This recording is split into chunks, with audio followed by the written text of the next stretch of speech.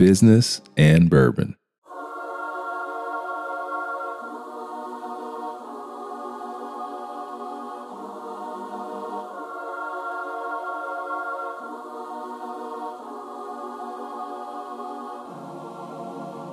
We're global, Edie. We are global. I want to shake your hands. I want to kiss your babies. Let's get straight into this. Especially the millennials are very excited about brands that do good and have purpose. And that's the kind of energy that fuels me. I'm not ruling tequila out. Yeah, this isn't going to work. Where my slogan is, I'm a businessman, it's because my business journey started when I was in single digits. Cassette tapes, these were these little square things that you put into a machine and you push play. Every client that I work with, I'm putting a piece of my soul in, experience other cultures, try different foods. I think it opens our eyes and gives us a better appreciation for what we have. Welcome back to Business and Bourbon, where we have real talk with real people. My name is Ronell Richards. I am the creator and your host. So, in this past year, we have had some record-breaking numbers of new businesses. And I think we can expect a large amount of new businesses here in the near future, especially in the retail space as retail starts to rebound. So, as you're considering starting a business, you're considering, whether that be retail or any sort of commercial enterprise, you have to think about, where am I going to house that business? And, someone that's done this a few times, that can be a tremendous expense, right? Where are you going to house your business? Where are you going to keep your product? Where are you going to, if you're a retail establishment, where are you going to set up? And it could be critical to your success. So, I wanted to invite a friend of mine on that is a specialist in the commercial space to not only kind of give us a temperature check of what's happened in this past year, but tell us where we should be looking as we look ahead, where the opportunities are, and give you some very specific direction in terms of how you should structure if you're thinking about starting your own business, and where you need to be looking in terms of putting yourself in a position to be successful as it relates to commercial space. So with that said, it's time to go, guys. I need you to grab your glass, grab your cup, grab your mug, whatever it is that you like to drink out of. Grab your very favorite beverage. Grab your very favorite beverage. And for me, right at this moment, it is some All Nations bourbon. I'm loving these guys based here in Atlanta. Shout out to my friends at All Nations. It's time to sit down next to me here at the bar and enjoy a little bit of business and bourbon. Welcome back to Business and Bourbon, where we have real talk with real people. I am your host, the creator of Business and Bourbon, Ronell Richards. We're back at the King and Duke here in Buckhead, Atlanta again. I know you guys can feel the excitement in my voice. This is our second episode back here in we'll say the third quarter of the pandemic. Hopefully, fingers crossed, we're almost through this thing, guys. We're getting some terrific numbers here in Atlanta and Georgia where we're at, and I'm hearing some great things around the country, and just hoping that momentum continues and we can get out there doing business the way that we were doing it prior to this pandemic. In any case, I'm having a drink. I'm sitting down with a friend. You know how we do. We're going to talk some business. I'm super excited about our guest today because we're going to talk on some things that I have been really wanting to talk about for quite some time, and really relating to pandemic, post-pandemic, and how that affects the commercial real estate world. I'm super intrigued by this. So before we move any further, I want to go ahead and introduce my guest, my good friend, Edie. What's going on, Edie? How are you doing, Ronell? I'm good. I'm sitting down with you. Your hair looks great. You've got a beautiful cocktail in front of you. I've got a beautiful one. It couldn't be any better. Couldn't be any better. Right? Agreed. How long have you been in Atlanta? 23 years this year. Wow. Yes. You beat me. Have I? Yeah, by a couple of years. Okay. About a couple of years. Well, hey, before we get this thing started, tell the people a little bit about yourself, who you are, what Absolutely. you do. Of course. So I am Edie Weintraub. I'm the founder and CEO of Terra Alma. We're a globally inspired retail commercial real estate advisory. We focus on restaurants, fun, and entertainment brands, and we help them grow throughout the Southeast. Most importantly and exciting, recently I had a food hall open in West Midtown, so we can talk a little bit more about that. West Midtown where? West Midtown, across the street from Top Golf. What city? We're global, Edie. We are global. Here in Atlanta. Check the stats. Yes, here in Atlanta. Here in Atlanta, fantastic. And, I wanted to bring you on because here in our city, you understand this city better than anyone I know from the commercial real estate standpoint. And Atlanta is really a center of growth, not just in the South, but in the country. And so as things kind of go here, it's a great indicator of what's going on in some of the other major markets as well. Right? Absolutely. So, okay, before we get this thing started and get into some fun, it's time we got to cheers it up a little bit. Cheers. You have a beautiful drink, dude. What is that called? It's called Half in Love. Not fully in love, but half in love. And it's sprinkled with some dry strawberries, has some Prosecco and vodka in it. It's got a little fruity taste to it, but not too sweet. Ooh, well, you know what? The strawberries actually look like flowers. And guys, again, if you get the chance to come to Atlanta, come to the King and Duke here in Buckhead. Their beverage menu is amazing. Their beverage director who's been on our podcast before, is fantastic. They're always coming up with cool stuff. All right, I have, what is it? Whispering Statue. Whispering Statue. What a name. Yes. And it's got some, of course, bourbon in it and stuff. And it's delicious. Okay. This isn't great for audio, but we're drinking, guys. Mm-hmm. Oh, what a great way to start a conversation. Absolutely agree. Guys, I recommend this, okay? Have a nice cocktail. Sit down and have some conversation. Great way to start it. All right. So I understand you're a vodka person, first of all. Yes. I've had my fair share of different cocktails. Yeah.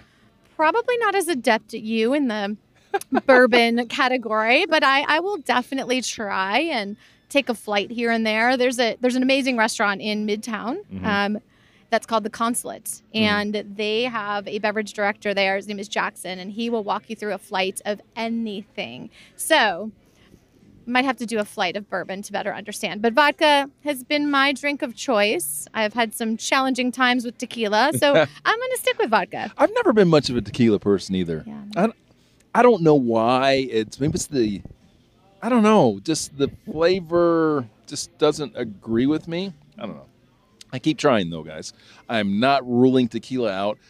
I keep trying, and I keep taking advice from different people, and people will refer different spirits to different tequilas to me, and I'll try them. I'll try them until, I don't know, maybe I'll figure at some point I'll taste one that appeals to me and I like. But I do like tequila cocktails. You might have to take a trip to Mexico and Been really there. have it from home base. And do they not Ah. educate you on the different profiles? And Isn't that what they do when you show up? The minute you show up, you get off the plane and whatever place you're going to, they want to sell you like tickets to go to all these different places to taste tequila and do the flights. And so I did that a couple of times, I think. You didn't fall in love? I didn't. I No. didn't. Maybe half in love? Oh, not But pun intended, guys. All right, so yeah, I'm a bourbon guy, but I like to try other things. But I'm enjoying this cocktail right now. Okay, again, guys, get to Atlanta, come see my friends at King and Duke. Yeah. All right, let's get straight into this because I've been so excited to talk to you because I want to talk about what's going on in the commercial real estate business, like straight from the source, straight from the. First of all, you made a pretty significant change here in your career going into this year because you worked with a really large company for a very long time. Correct. And so that's what's really cool to have you today because not only do I get to talk about what's going on in business that we all should be thinking about from a commercial real estate standpoint, but you've also got the experience of coming from a really big company and launching your own firm, which is challenging.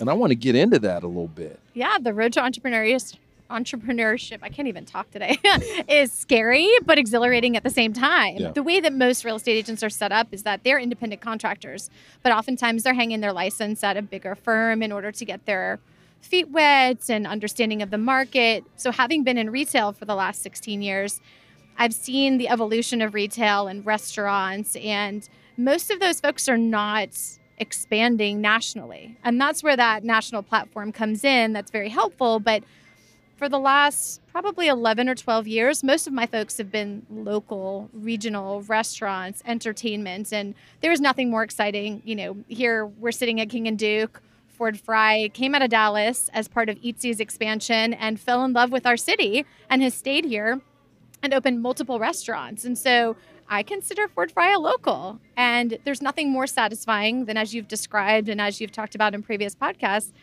to come back and see your friends at King and Duke time and time again, to walk in and have that community feeling. You don't get that having a national growth strategy with brands. If I'm working with someone here in Atlanta and they want to go to Seattle, I'm referring them because I'm not, I don't know the Seattle market like I know the Atlanta market. Mm-hmm. I want to make sure that they're in the best hands possible. Mm-hmm.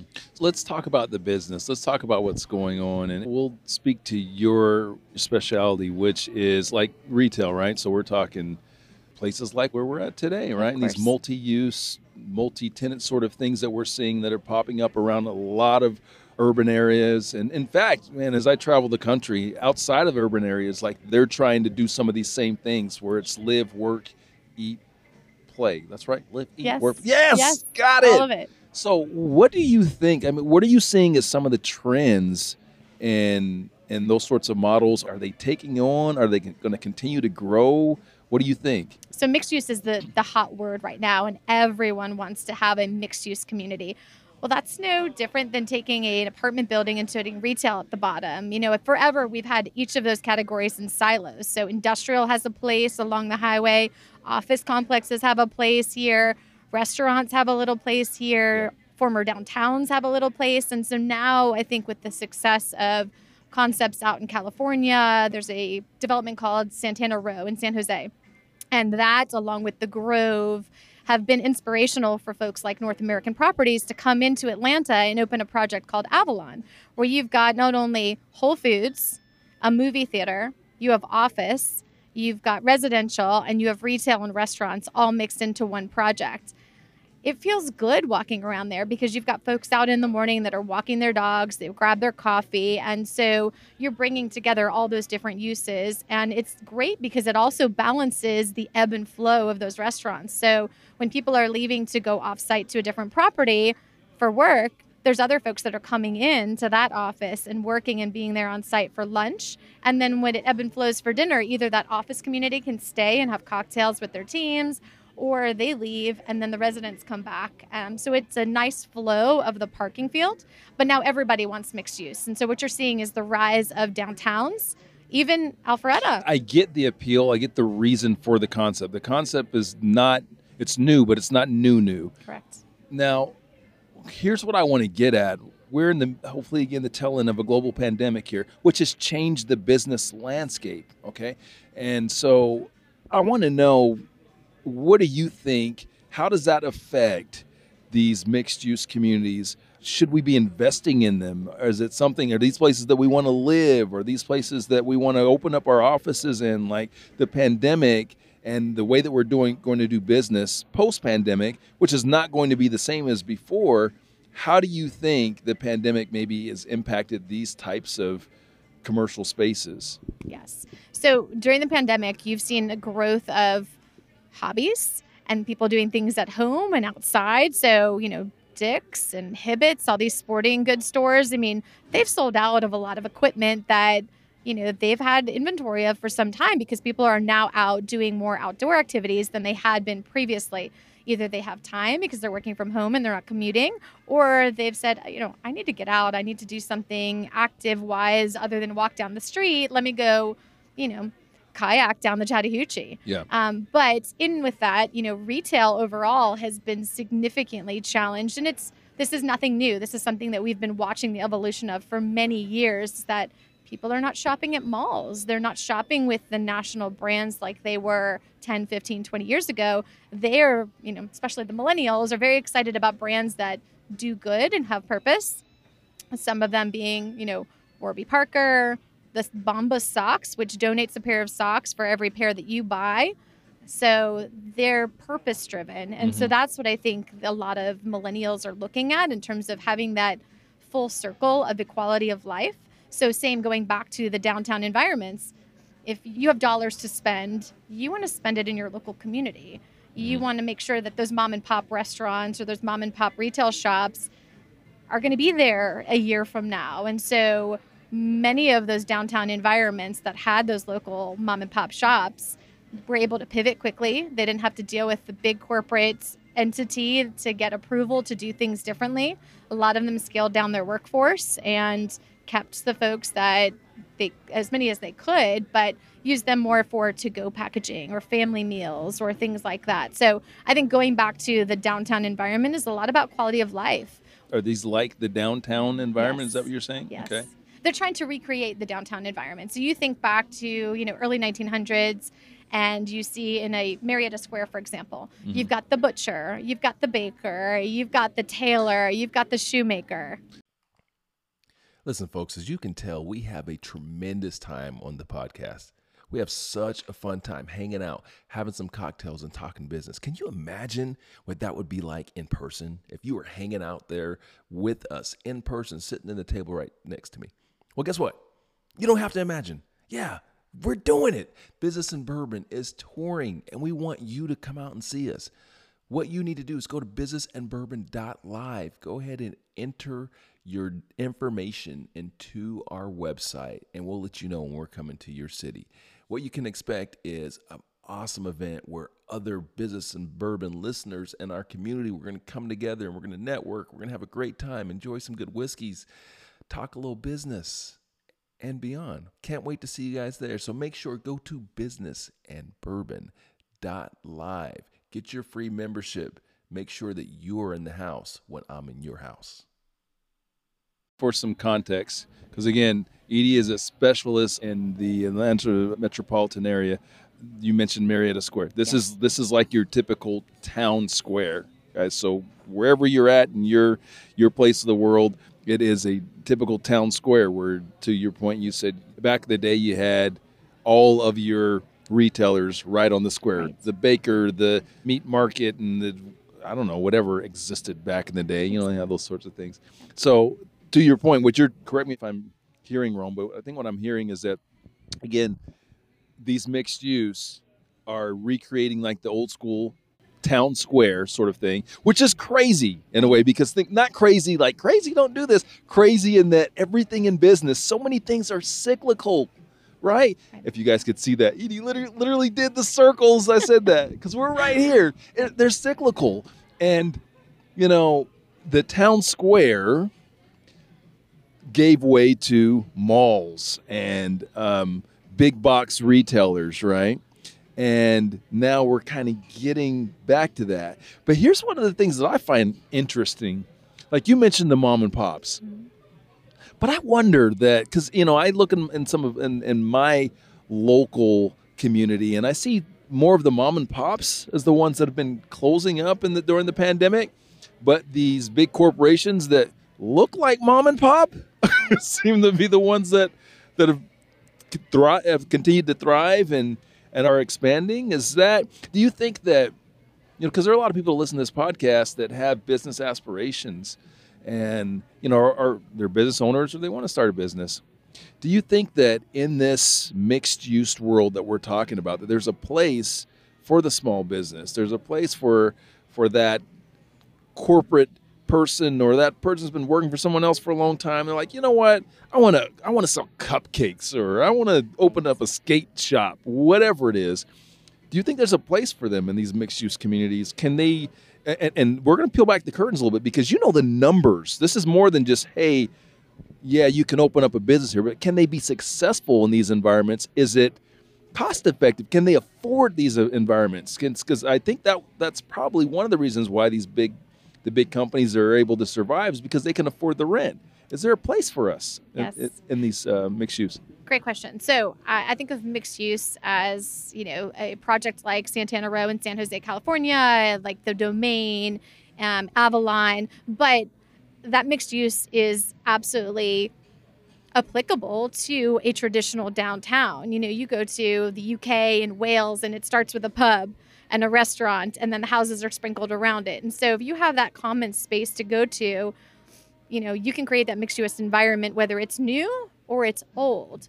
So, for example, Marietta Square, each of those individual buildings has a separate ownership. And so because people have moved out of those squares and now folks are kind of moving back in, those price points are approachable for mom and pops. If you're talking about a brand new construction project, they're going to pick their local operators and probably more likely someone that's already been in business rather than a startup. Because at the end of the day, in order to get the money to fund that new construction, they've got to go to the bank. Construction costs right now are so cost prohibitively high that more and more developers are now looking at adaptive reuse, which is very helpful because you start with the skin of the building and then you can rework it from inside. That's not to say it still doesn't cost about the same to build out that infrastructure, but I think people are in love with seeing an older building have a new life in it. So, for example, Ponce City Market is here in Atlanta. It was one of 11 Sears catalog centers across the country. In fact, in Seattle,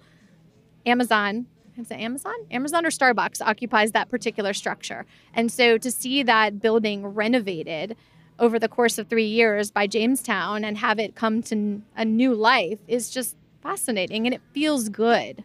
So back to my original question, and I think that you've answered it, but I want to clarify. If I'm a small business, I'm someone that's, I don't have investors. I'm a guy. I want to start a business.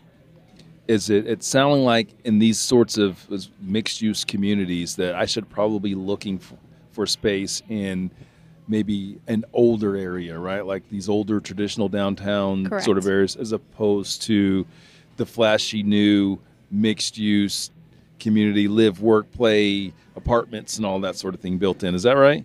Yeah, I mean, I think it depends on if you're a brand new startup.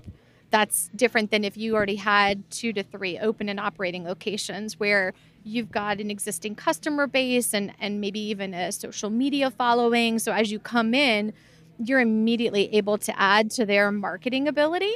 So for a startup, brand new, barely even have your business plan together, probably more so downtown, work with a local owner and start there.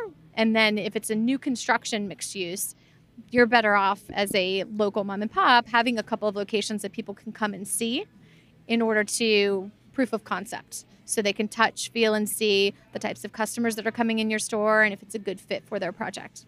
That's powerful. Here's one of the things that I took from that, and it reminds me of my own entrepreneurial experience. I can go back to when I was a kid. I grew up in entrepreneurship. So where my slogan is, I'm a businessman, it's because my business journey started when I was in single digits. I can remember when my parents owned a beauty supply and salon when I was 8 years old, 8 to, 11 or 12. And the owner of the building was some guy named Scott. I think his name was Scott. You remember? That's awesome. Yeah. And fast forward to many years later when I am negotiating space for one of my companies and I'm working with a corporate entity that's owned by some German conglomerate. The experience is very much different. And when you're starting in your business journey and you're starting up, you want Scott. Scott's going to work with you. Scott's going to have more flexibility. And in fact, when I opened my first office here in Atlanta, oh my gosh, I forget his name. Great guy, Italian-American, first generation. And he owned the building and we negotiated and he was very easy to work with. And that kind of helped me to get started in this city. So to your point, guys, if you're looking to start a business, try to find some of these properties that are owned by individuals that are going to be flexible and willing to work with you to help you to get started, because corporations are not flexible to the small guy without any resources. Well, and we saw that last year. There was a couple of bigger landlords that immediately deferred rent for 2 months while people kind of tried to figure out what was going to happen, how is this going to affect their business. The challenge with that is that it's tacked on to the end of your lease. So if you have a 10-year lease and they say, I'll defer rent for 2 months, you're getting a 10-year plus 2-month lease. So that way they're still able to recoup that they've got that full time with you. Yeah. I want to talk about your career a little bit before we get into this. I'm a music guy, right? I love my music. I love my hip hop. I love lots of different types of music, to be honest with you. But I always like to ask my guests because it tells me a little bit about them. Who's your favorite artist? I always ask hip hop because I'm a hip hop head, but just in general, who's your favorite artist? I have so many. My first cassette tape that I bought was Janet Jackson. Whoa, Control. That's exactly the Was one. it Control? Yes, it was Control. Yes. I loved Michael growing up. And then all throughout high school, Snoop Dogg was really popular, Eminem. So I've, taken inspiration from a lot of different genres, and my kids laugh at me because I'll put on Eminem and Slim Shady, and it's very empowering, right? You see his story and his evolution, and in the movie, he seems like such a shy guy, and he's in this environment where he's gotta just, express himself and be who he is, and so I found it very inspiring. What's your favorite Eminem song? Without Me. That's one of those ones where he sings, right? God, I hate when he sings. I just a wish mix. he would just like rhyme with no music. Just rhyme. He's amazing. Yes. All right. So your first tape was Janet Jackson. Tape. Yes. Guys, this cassette tapes, these were these little square things that you put into a machine and you push play and it Pre-CDs, Okay. pre-MP3s. Yeah. All that stuff. CD, what's a CD? I'm a millennial, so I just don't I don't know these old technologies. Wait, should you be drinking that drink? All right, so my very first, now that we're sharing my very first tape, oh my God, guys, this is crazy. My very first tape was an album, like one of those little round single albums. It's not that I'm that old, it's that I didn't have any money, and and my parents didn't care that much about music, so they always had a record player, right? And so I had this little, oh my gosh, this is crazy. It's full circle. I had this little, you'll understand why here in a moment. The little single, I think they call them 45s. Is that what they call them? Exactly. Of Word Up from Cameo. Atlanta's own Cameo. Word Up. Wow. You guys don't know nothing about that. Check it out. Anyway, that was my very first one. And my very first tape, Bust a Move. Ooh, that's It was a good one. no, it wasn't. It's just poppy hip hop, but when you're 9 years old or whatever I was at the time, like that was the best thing ever. Anyway, all right, all right. So I want to talk about your career journey a little bit, because we have so many people that listen to this podcast that are really trying to chart their futures. Like, we have different people that we've got the folks that are like trying to get it figured out. We have the folks that have been doing whatever they're doing for a long time. They're looking to transition. And then the folks that are just like, man, I get it. Listen, what you guys are talking about, I'm going through that shit, or I've been through that shit, and they're just commiserating with us. I love all of you guys. But for our folks that are starting their journey or wanting to transition, commercial real estate provides a tremendous opportunity for stability and wealth building. I want to know a little bit about your journey. How did you get into it? How long has it been now? 16 years. 16 years. Yes. How did you get into it? How did you get to this point today? So start at the beginning. So I almost have to go back, and going back to high school and college, I loved science. And so I thought that I wanted to be a dentist. I worked for my dentist every day after school and on Saturdays, and, completely entrenched myself in that business. And finally finished up school at Kennesaw State here in Atlanta, and decided, I really like the part where I'm inviting the guests in or the patients in and talking to them and asking how their son's wedding was and what's going on with their daughter, and realizing that I like people too much. And so I couldn't be a dentist. The dentist comes in the room and everyone opens their mouth and you can't communicate. So I thought, love people, love research, love reading. I thought maybe I should try my hand at law school. I was already dating my husband at the time. He says, okay, before we get on to the part of paying for law school, why don't we go through the process of seeing if this is the right fit? So I got my paralegal certification. I worked in copyrights, trademarks, patents, and decided that was very cerebral. Mm-hmm. So I switched over to medical malpractice and family law, and I decided people are mean. And all this time, my father has been in real estate brokerage, and mostly in land and assemblages and development. And he said, Edie, I've seen you go on this journey. I really think you should go get your real estate license. Mm-hmm. Come and work with me. Okay. I said, great, let me do it. So I did that while I was working in the law office. And I started in residential. And this was in 2005. And I loved making my own schedule and planning my day. One of my favorite stories is this is back when Craigslist was very popular. And so I would look on Craigslist for people who are looking to rent, thinking if I invested in people that were looking to rent, one day when they're looking to buy, I'll be their person. So I met this gal and we connected over the fact that she had a boxer. My parents always had boxers growing up. And so I met her when she came to Atlanta from New Orleans. And she ended up renting something. She didn't use me, but fast forward a couple of years, she and I found a house for her then boyfriend at the time in West End. So that is a success story that took a couple years in the making. So I believe in planting seeds and just continuing to water them and watch them grow. But my time going from residential to retail was my husband worked for a consulting firm and he was doing open houses with me on the weekend. I was having to show property at night. And I said, I do want to have a family one day. And I don't feel the way I'm doing residential is indicative of, having quality of life. So I saw signs all over the place for these properties and I met with folks in office and I met with folks in retail and I decided, you know what? I like eating. I like shopping. I think retail's my thing.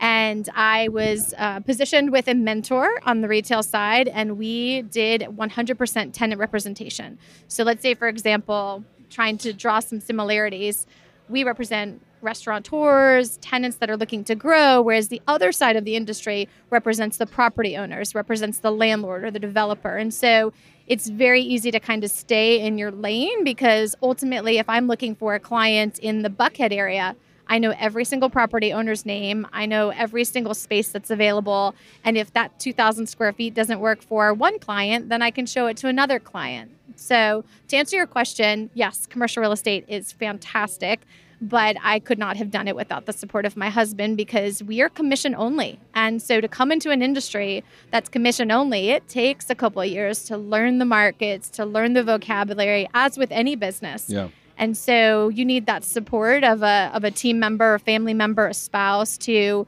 bear with you, because I'm sure there were many days he looked at me and he goes, yeah, this isn't going to work. And I said, please be patient with me. So about 2 years in, you started to see the fruits of my labor, the flowers that bloomed. Hey fam, Ronell here. Wanted to let you know that Business and Bourbon is committed to helping our community to up their social media game and do better business. So what we've done is partnered with the Ready for Social platform to give Business and Bourbon listeners free access to this amazing tool to help you to do better business using social media. So all you have to do is go to the show notes in this episode, click on the link, and you'll get free access. With that, you'll get this amazing content management tool that will help you to manage content and will bring in the type of content that your community, that your partners, that your customers want to see, like exclusive Business and Bourbon clips. So again, all you have to do, go to the show notes, click the link, and get your free access today. Now back to the show. Okay, so you started your career in residential. Yes. You dropped a nugget that I want people to pick up on, because a lot of people want to get into real estate, right?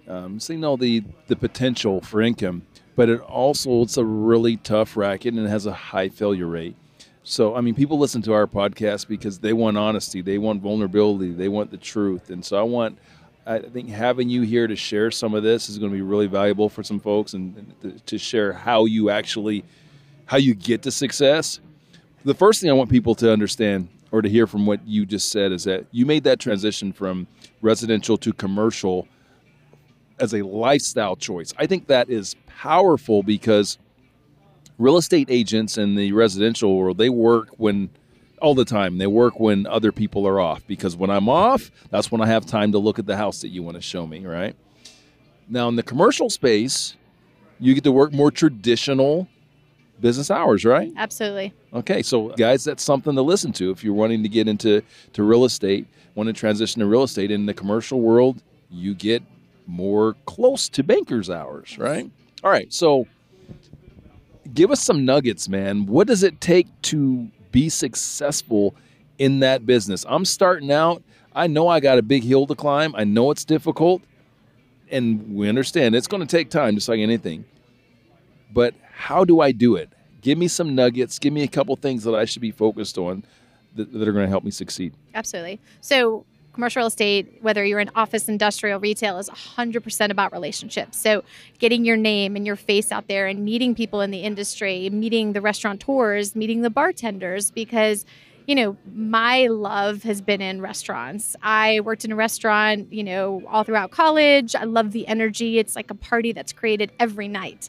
And, you walk into a retail store and they're selling some goods. That's not exactly the same energy. So I've found that I love to be where people are, and people are drinking and they're eating and they're listening to live music and they're out having fun. And that's the kind of energy that fuels me. So with that, some nuggets about how to get in. You just really have to get your foot in the door with a mentor and find someone who can kind of take you under their wing and educate you, because I think it's very difficult to try to do it by yourself. There's a lot of folks that I've met over the last year or so that have wanted to be in commercial, and I think they have a difficult time focusing, right? They're doing a little bit of office, they're doing a little bit of retail, and really to get fully entrenched in it. I mean, right now you can throw a dart at a map and I could tell you those four corners, the city, the ownership, the retailers that are there. So should you focus on a very specific area? Like you just said, people are retail and office, whatever. Yes. Should they pick a lane? I do think it's very important to pick a lane.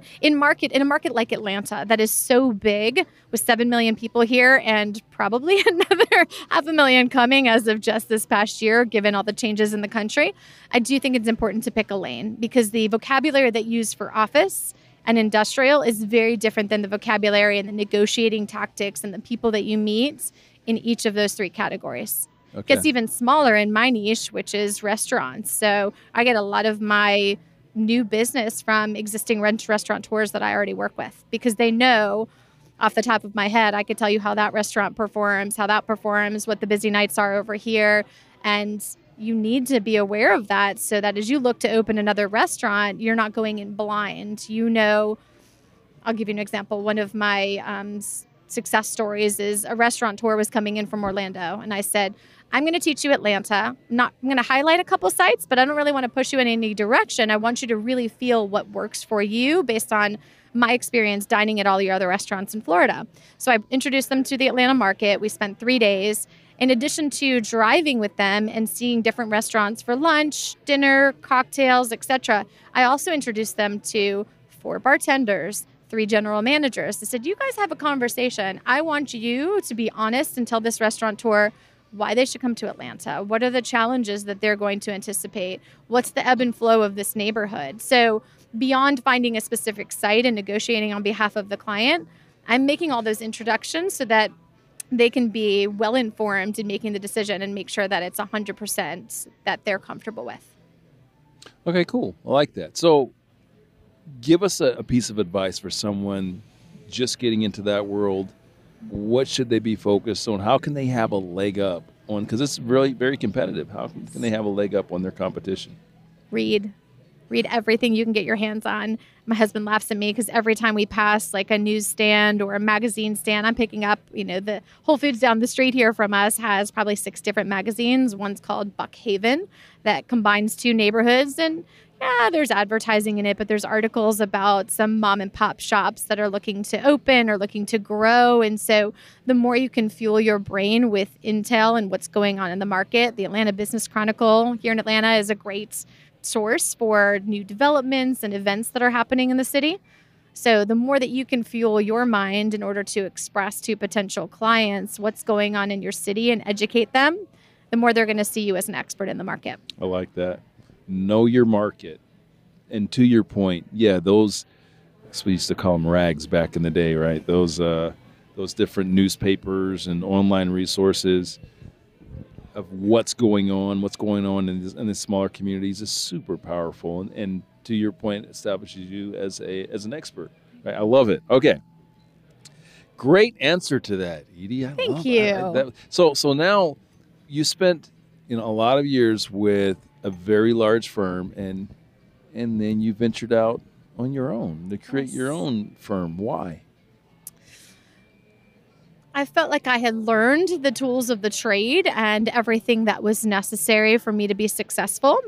Oftentimes, clients that are with me are with me because of how I take care of them and follow up.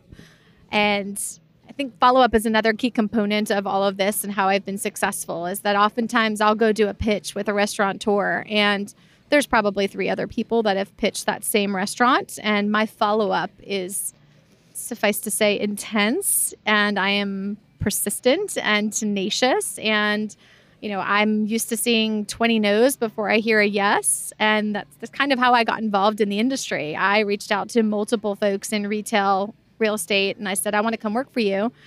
Every month, I'd call them again. I want to come work for you. And so that's a year and a half later, that's how I got into the business. So persistence, curiosity are 2 of the key factors to finding a spot in commercial.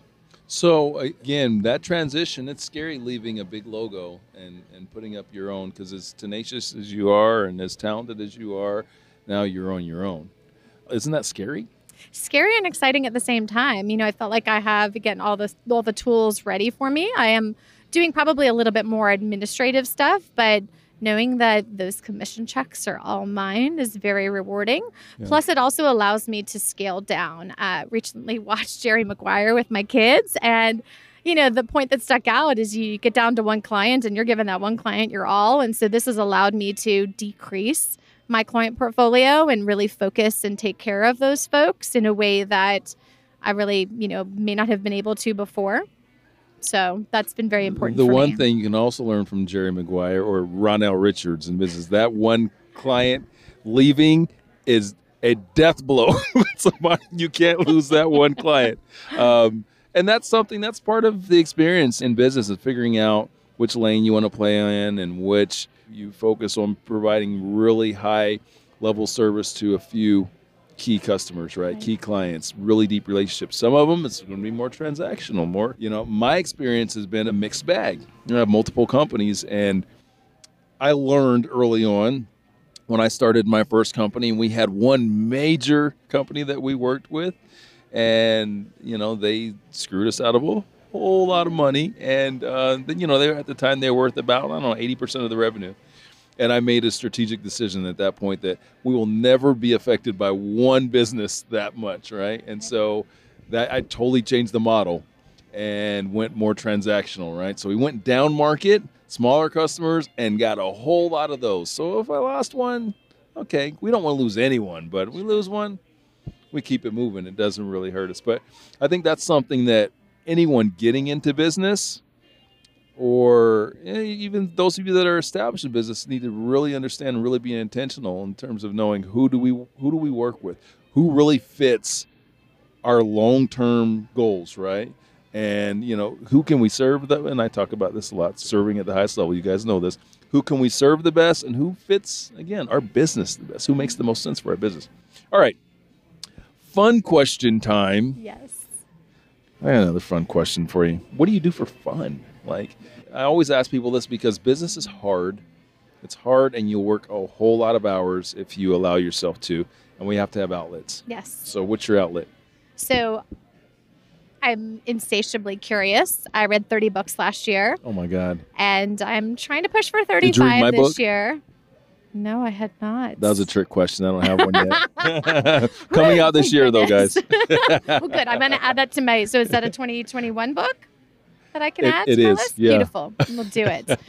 So I love to read, but I also love to travel. So part of what I've always done is traveled internationally. I took myself to the UK to hang out with a friend that I had met being a hostess in a restaurant for a year, and learned so much. But most recently, I wish I could travel more, but our biggest trip in the last year or so has been to Southeast Asia. And I think that it is so important for people to travel, experience other cultures, try different foods. I think it opens our eyes and gives us a better appreciation for what we have.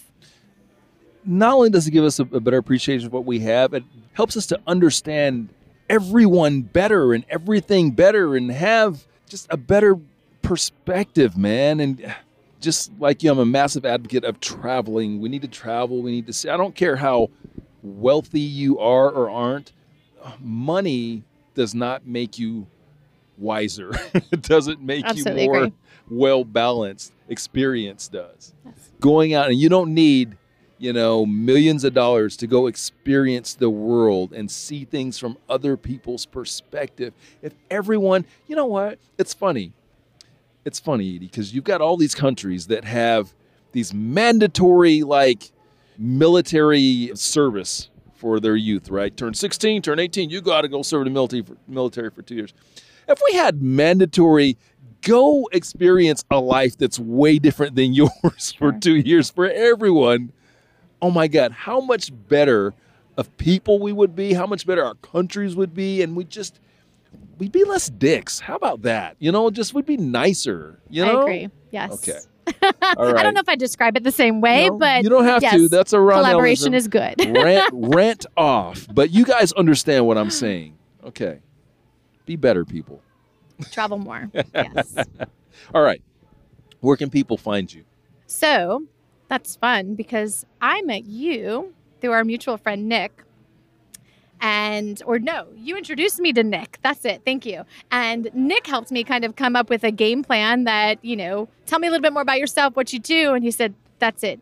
Edie Everywhere. So on Instagram, you can find me at edie.everywhere. And then I taught myself how to build a website last year. So I'm at TerraAlma.com. That's TerraAlma. Yes. It means rooted in soul.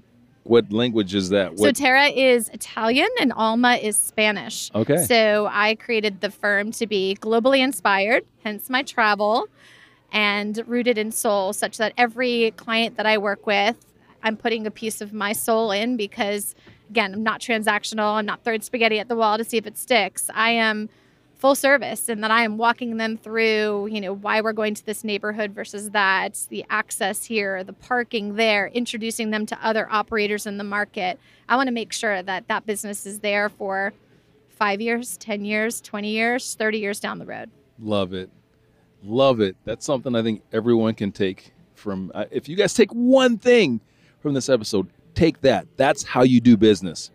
And that's how you can step out on your own and step out from under the big corporation. If you're building advocates, you're building customers for you and what you do, and you're going above and beyond, you can do some big things with that. Absolutely Edie, great. This was awesome. Thank you. Thank you for hanging out in the bar with me. Hope you had a good time. I never pass up an opportunity for a cocktail. I know. You better finish that cocktail before we're done. That's it. You got me beat. I'm done. Hey, guys, thanks as always for listening. I appreciate you. Make sure you go to businessandbourbon.live. Get your free membership. We are touring, guys. We're touring the country this year. We're touring, and I want to see your faces. I want to see you out there. I want to shake your hands. I want to kiss your babies. Oh, that's funny. I'm a politician, guys. No, in all seriousness, we are touring. You can find the tour dates. They're going to be launched here within about the next month. Get out there, come see us, come network with us, come meet some like-minded business professionals. If we're in your town, come out and see us. If we're not in your town, find a town that's closest and come out and hang out with us. We're going to kick it off in the ATL, and then we're going to move on out from there, guys. So I cannot wait to see you all there. Thank you as always for listening. And with that, we out. Thank you for listening to the Business and Bourbon Podcast. Please subscribe. And if you like us, give us a 5-star rating. If you don't, have another drink. Maybe you'll feel a little bit differently. If you'd like to check out our videos, you can go to businessandbourbon.tv. That's businessandbourbon.tv. In addition to that, we're currently touring the United States with our Business and Bourbon Live show. It's a fantastic show where we do whiskey education and we do some Q&A, and it's a great networking event as well. So if you'd like to attend one of our Business and Bourbon Live events, you can go to businessandbourbon.live. Again, that's businessandbourbon.live. Thanks again for listening. We'll catch you the next time.